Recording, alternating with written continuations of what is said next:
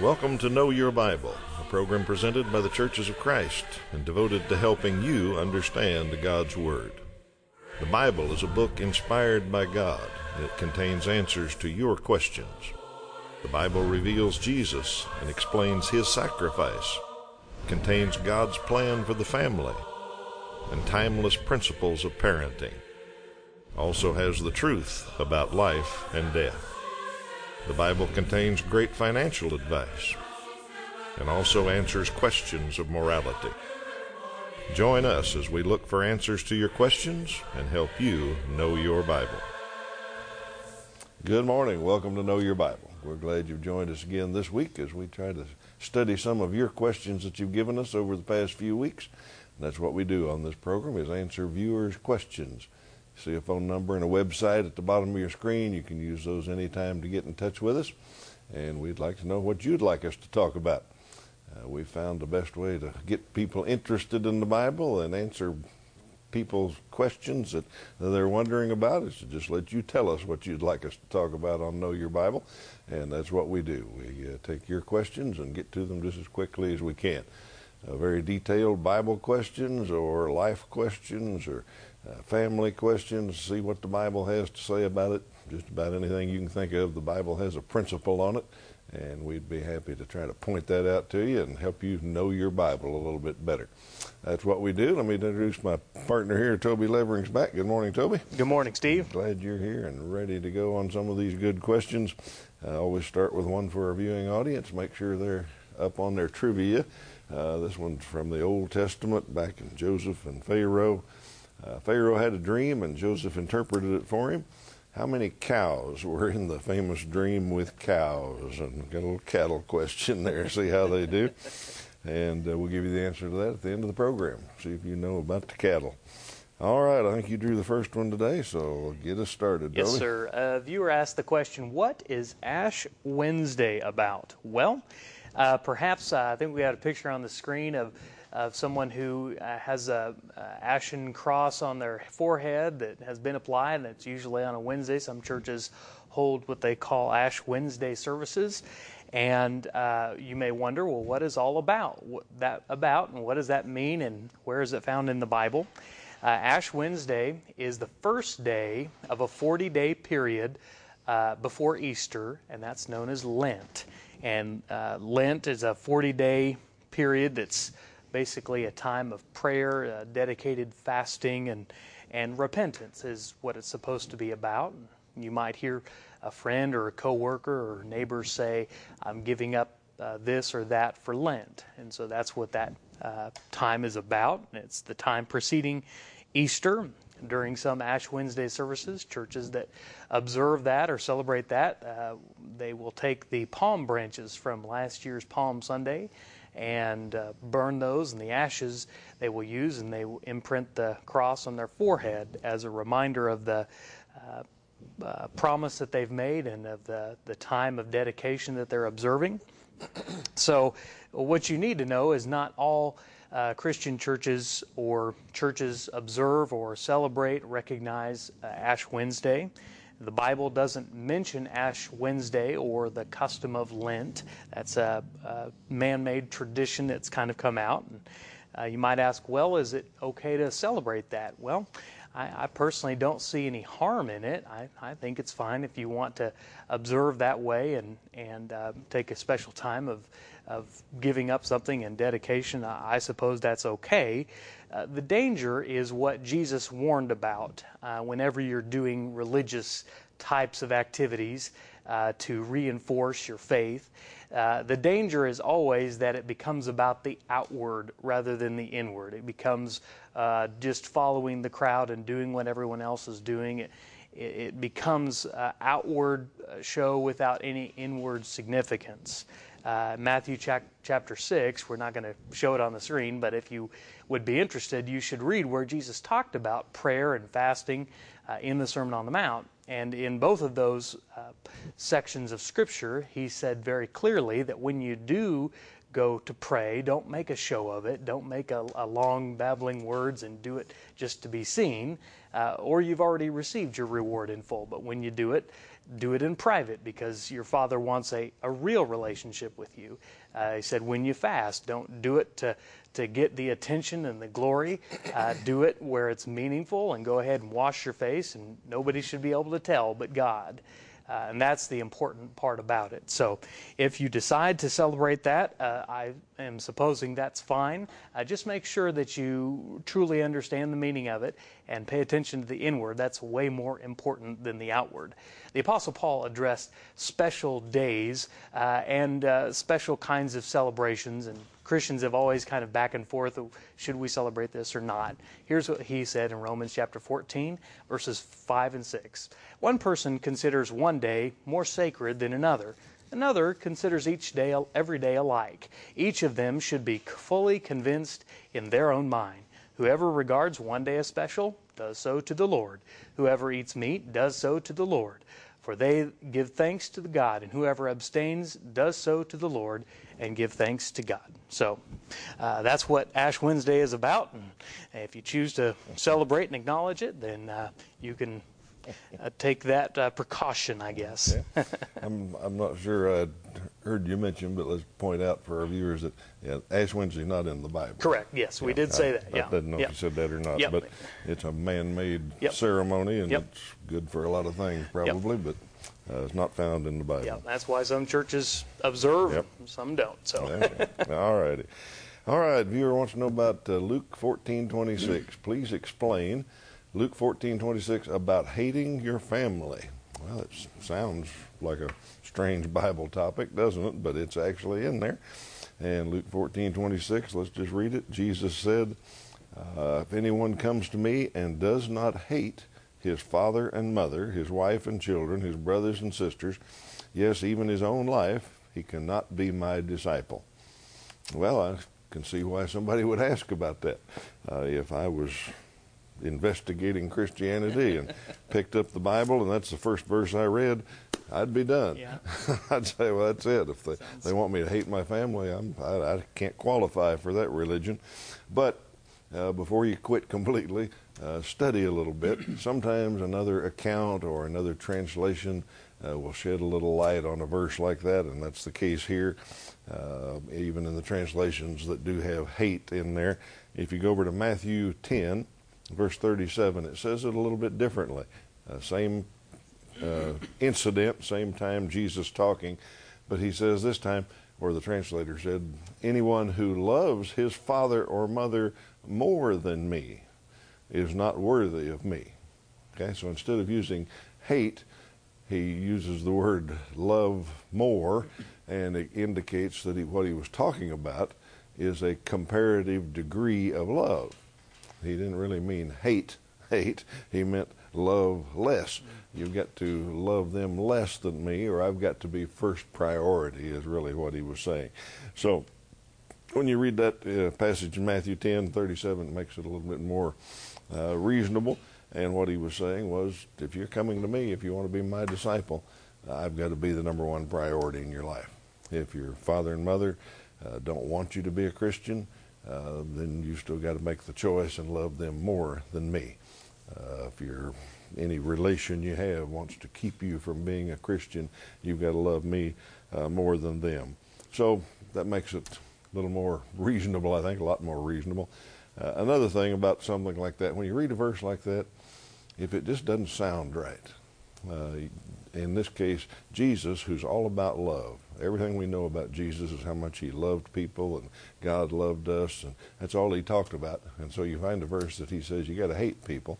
It doesn't sound right. So do some study, investigate, and you'll find the answer pretty clearly. So that's what he was talking about there. Well, and even, Jesus' example of loving his mother and taking care of her, even on the cross, looking after her, he clearly had love and concern for his family, but he also had priorities too. So, good question. Okay, your turn. All right, next question is, what can be done today to prevent teen pregnancies and suicide? Well, my official title is a youth minister, and so we deal in that world quite a bit, and it's a sad tragedy. It's been increasing over the years. We've kind of been in a downward statistically on the number of teen pregnancies, so that's good news. but of course it's still higher than we like. I'm not for sure that it will ever be completely remedied. I think that's part of just living in a broken world, that we're going to have to deal with sin and its consequences. But if you're asking from a practical standpoint, what can you do? Well, I think the first thing is that consider the family as the key preventative measure. Nearly all the research that I've read outside of the Bible is clear that mothers and fathers have a key foundational support to the health and self-esteem, and it's primary in a child's life. And if you get that right, most of the time you can then begin to make some changes and some teaching and some guidance in a young person's life that will keep them away from those paths. As far as teen pregnancy, first thing I would do is, even from a very young age, is talk to children and teach them to respect themselves, and to that God made their bodies special, and that they're to treat it with a level of respect and privacy. As a husband and wife, you model the good behavior. You dads, you show your children how to love their mom. And moms, you show your children how to respect and honor and love your father. And those are important and good things. I think as the child gets older, setting healthy boundaries is very, very important. If you tell a child as a teenager that they have to be in by a certain hour, and that they're, maybe not to date isolated, but just to be with a group of people, know the people that they're with, know the families that those people come from. Yeah, that takes some work. It's not an easy thing to do. But I see better results more often from the children, in the lives of children whose parents take the time and make the effort and take parenting seriously. It's a big job. Of course, biblically speaking, abstinence is the best and first plan. It's the way that what we should encourage in our children. We should tell them from a young age that we get married first, and then we have babies. And that's not to speak in a despairing way about those who are single moms or single dads. Obviously, those things happen. But I've talked to a number of single moms and single dads, and they would say, if I could do it over again, I would do it God's way. And so it's important to encourage the good behavior and don't encourage the bad behavior. You got to correct it. You see some things where your child's getting out of line, they're dressing inappropriately, they're treating someone of the opposite gender inappropriately. Get in there, correct it, and counsel them. The other side of that is teen suicide. Again, I think family is key. Children need a lot of love and discipline, encouragement. They need a lot of counsel and instruction. And I think helping them in those ways will help understand, even in the best family situations, there are still tragedies that occur. So these are general rules and principles, and I hope that they will help you. If you're struggling with depression, or your child is, don't isolate yourself. Get off the phone and get away from this, and interact with some people, and get into with some good Christian counseling. Find a group maybe like Celebrate Recovery that could be a good help to kind of get some of the stuff that's on the inside worked out, and deal with the hurts, habits, and hang-ups. So those are some examples. Some biblical counsel, Deuteronomy chapter 6 and Ephesians chapter 6. Let's look at Ephesians chapter 6 on the screen. Children, obey your parents in the Lord, for this is right. Honor your father and mother, which is the first commandment, with the promise, so that it may go well with you, and that you may enjoy long life on the earth. Fathers, do not exasperate your children. Bring them up in the training and instruction of the Lord. And I'll say one last word, and that is, if you don't have a child at home, you're a grandparent or an older person, you can still have a great deal of positive influence. Get involved in the lives of young people at your church. Mentor them. Build a relationship with them. Work with them. All it takes is to be a person who loves the Lord and who loves young people. I think that's a great thing. So don't be discouraged. Good advice. Tough question, yep. But people worry about that, and we ought to. It is, sure. Good thing. All right, let's take just a moment to talk about a good way to study the Bible in your home. We like to study it with you here on Know Your Bible, but we've got some free Bible study materials that we'll be happy to send you, and they are definitely free. We don't charge for them. We don't ask for money. We don't put your name on a mailing list. We don't bother you in any way. We just keep sending the studies as long as you want to study. There are 8 in this first series you see on the screen now. Very simple, basic Bible study. Good overview of the Bible, helps you get familiar with the 2 big parts of the Bible, the Old and the New Testament, and then goes into some other topics. And then once you complete this one, we'll get you a handsome certificate that we honor your accomplishment. And then we'll have some other courses available that are a little more advanced and go into a little more detail about different parts of the Bible. And a lot of folks keep studying keep studying the Bible with Know Your Bible study tools for a long time, and we're happy to provide that free of charge. So phone number, website on the screen, use that and get in touch with us, and we'll get you started. All right, viewer wants to know about instrumental music, and the way he asked it is, what scripture backs the Church of Christ to not use instruments in worship? If you watch this show very long, you know that Churches of Christ sing a cappella. It's without instrumental accompaniment. The word technically means church music or chapel music, because that's the way the Christians sang for hundreds and hundreds and hundreds of years. And then instruments were added much, much later and actually helped divide the church. So this viewer says, well, what scripture backs you not using instrumental music? Well, let's look at Ephesians 5:19. I think it's one that would do that. Paul said in Ephesians, speak to one another with psalms, hymns, and spiritual songs. Sing and make music in your hearts to the Lord. Sing and make music in your hearts. Doesn't say anything about instrumental music there, so we sing. That's what the Bible says to do. That's what we do. Colossians 3:16, it's almost exactly the same. Well, I know our viewer right now is saying, hold it now, I didn't ask for one that said to sing. I asked for a verse that told you not to use instrumental music. Well, there's not a verse like that in the Bible. But this exposes the 2 different philosophies of reading the Bible, 2 different ways to think about Holy Scriptures. And that's where the viewer and us have a discrepancy. This viewer is looking at it and saying, well, you got to show me a verse that says you can't, or you shouldn't. Well, that's not the way we think about the Bible. Personally, I think we think about it in a little more mature way, the way even this viewer would realize is a mature, grown-up way instead of a childish way. Let me tell you a little story here. Suppose a young person, parents tell him we're going to be gone on Friday night, and he says, can I have somebody over? Well, yeah, you can have Charlie over. Charlie can come over. Okay.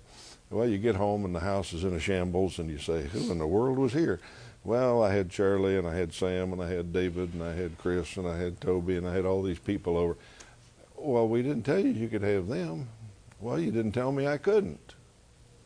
Parent wouldn't go for that, would they? See, a mature person thinks, no, if I tell you, that's what I authorized. I authorized Charlie. That's all I authorized. Well, see, that's the way we think about the Bible. We think God said to sing, so we're authorized to sing. He didn't tell us not to do a whole lot of things. He didn't tell us to not set up a merry-go-round on the stage and have a carnival during church. But we don't do it because he didn't authorize us to do that. So that's what I wanted to point out on this. It's not about a verse that says not to. It's about the philosophy of reading the Bible. We call that the silence of the Scriptures has some kind of power, has some kind of authority. When God doesn't tell us to do something, we don't do it. So hope that explains why we don't need a verse to tell us not to. Why was I at this party? Why was I drug into this? Yeah, I was running out of names. Okay. All right. The next question is, viewer wants to know, what does Judges 16:17 mean? And he quotes from that verse, being a Nazirite from my mother's womb. All right. Well, let's read the verse together from Judges chapter 16. There we read, so he told Delilah everything. No razor has ever been used on my head. Samson said, because I have been a Nazirite dedicated to God from my mother's womb, if my head were shaved, my strength would leave me, and I would become as weak as any other man.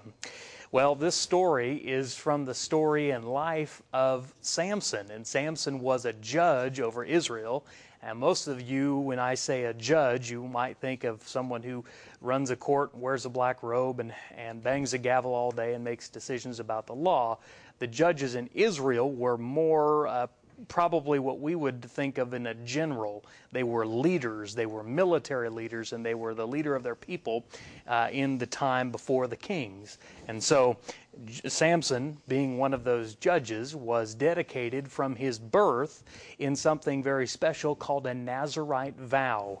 And the Nazirite vow is described, if you want to look it up in depth, in Numbers chapter 6, and it was a special vow of dedication where a person was to not have a razor used on their head, not consume any drink or fruit from the vine, no grapes, no wine, anything like that, and not be around the dead, not to touch them or come around their presence. And so in that Nazirite vow, Samson was saying, I am a special person dedicated in a special way to God. And what Delilah, as you read the story, was able to do was get him to use a razor on his head, and all of a sudden his incredible strength that God had gifted him with was gone. And that's becomes the sad tragedy of Samson's life. We can read Judges chapter 13, verses 3 through 5 together on the screen and learn about the beginning of Samson's life. The angel of the Lord appeared to Manoah's wife and said, "You are barren and childless, but you are going to become pregnant and give birth to a son. Now see to it that you drink no wine or other fermented drink, and that you do not eat anything unclean. You will become pregnant and have a son whose head is never to be touched by a razor, because the boy is to be a Nazirite." So Samson had taken the Nazirite vow, and that's what it was, a special vow of dedication. A good question. All righty, thank you. Person wants to know about forgiveness and how people in the Old Testament got saved. Good question. Jesus wasn't born in the time of Moses, so how were people in those days saved? Well, our viewers' reasoning that we're saved by the blood of Christ, the crucifixion, the resurrection, all of that. Well, if he wasn't around, how did anybody ever get saved back in the Old Testament? Well, the answer is pretty clear in Romans 4:3. Let's look at that together. Paul said, "What does the Scripture say? Abraham believed God, and it was credited to him as righteousness." All right, so his belief in God, he had faith in God, he did what God told him, and that was credited as righteousness. Now you think about that, that's the same way we're saved by the blood of Christ. We trust in Jesus, we believe that he is the Son of God, and that's credited to us as righteousness. Before he came, it was faith in God, what God said. Now, some people have a theory that all those Old Testament people were not totally forgiven until Jesus came along and paid the price, and I understand that reasoning, and that's fine, but they were still justified by faith. And you read through Hebrews chapter 11, and you find all the Old Testament folks, it says they believed God by faith, they did something. And when they obeyed God, showing that they believed in him, it was credited to them as righteousness. So they were saved by faith in God, and that's the way we're saved. We're saved by grace through faith in Jesus. All right, time to invite you to visit a Church of Christ near you. We try to do that each week because we're kept on the air by Churches of Christ that support us, and we like to mention a few of them each week. This week, let's mention a few in South Central Kansas, the church in Agra, and then Augusta and Derby. All have Churches of Christ that are interested in this program and help keep us on the air. In Augusta, Michael Harmon's the minister there. I know you'd enjoy hearing him speak. I visited out there just a few weeks ago, talked to them about Know Your Bible and what we're doing, and a great group of people. I know you'd be warmly welcomed there. And down in Derby, the church there, Larry Scarth is a minister there. Also a great guy and a good preacher. I know you'd enjoy hearing him. So if you're looking for a church home, drop in on any Church of Christ. You'd be warmly welcomed, and you'd find folks who think and study the Bible a lot like we do here on Know Your Bible. All right, Toby, I think we got time for one more, maybe? Yes, viewer asked the question, in 2 Samuel chapter 24, why was taking a census wrong?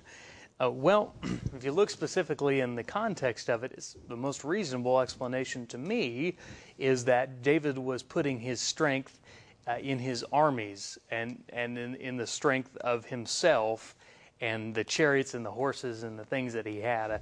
A census was often taken in those days to sort of take a report of exactly how strong they were militarily, and if they have the strength within themselves to go to battle with other enemies, with other people, and that was a common practice among kings and leaders of the day. David was putting his trust in that instance in the wrong place. And let's look at 2 Samuel chapter 24, verses 2 and 3 together. So David said to Joab, "Go throughout the tribes of Israel, from Dan to Beersheba, and enroll the fighting men, so that I may know how many there are." But Joab replied to the king, "May the Lord your God multiply the troops 100 times over, and may the eyes of my lord the king see fit. But why does my lord the king want to do such a thing?" So it's clear in this sense that even Joab, even the general, and a friend of David, understood and knew that this was not a necessary thing, and that David was putting his trust in the wrong place. So I believe that's the answer why God viewed that as wrong. It's a good question and insightful one from a clear Bible student there. So, all righty, thank you, Toby, for the good answers today, and thank you, viewers, for your good questions. We don't have time to get another one in, but we'll be next week. Be back with some more. We've got one next week coming up about turning the other cheek and the death penalty. How do those two go together? I got one about Halloween. Somebody wondering what we ought to think about Halloween from the Bible standard. One about being born again, and one about polygamy. So those are just a few that we're going to tackle next week as we get back into your questions. So if any of those interest you, tune in, and if they don't, tell us what you'd like us to talk about. Call that number on the screen, or use the website and get in touch with us. Tell us what you'd like us to talk about. Let's make sure we get our trivia question answered today. We gave you one at the start of the show about a dream that Pharaoh had. How many cows were in Pharaoh's dream? Well, the answer is 14 to be total them all up. And the difference was 7 of them were fat and 7 of them were skinny. And none of Pharaoh's wise men could understand that. He saw 7 fat cows coming out of the Nile, and then 7 skinny cows followed them. And Joseph said, well, we're going to have 7 real good years of harvest, and then it's going to get famine. We're going to have a drought, and we're not going to be able to raise any wheat. And so that's when the skinny cows come in. So Joseph explained it to him, and they planned ahead. And they got through the famine just fine. All right, we're glad you've been with us this week, and we hope you come back next week for more of your questions on Know Your Bible. Till then, we hope you have a blessed week.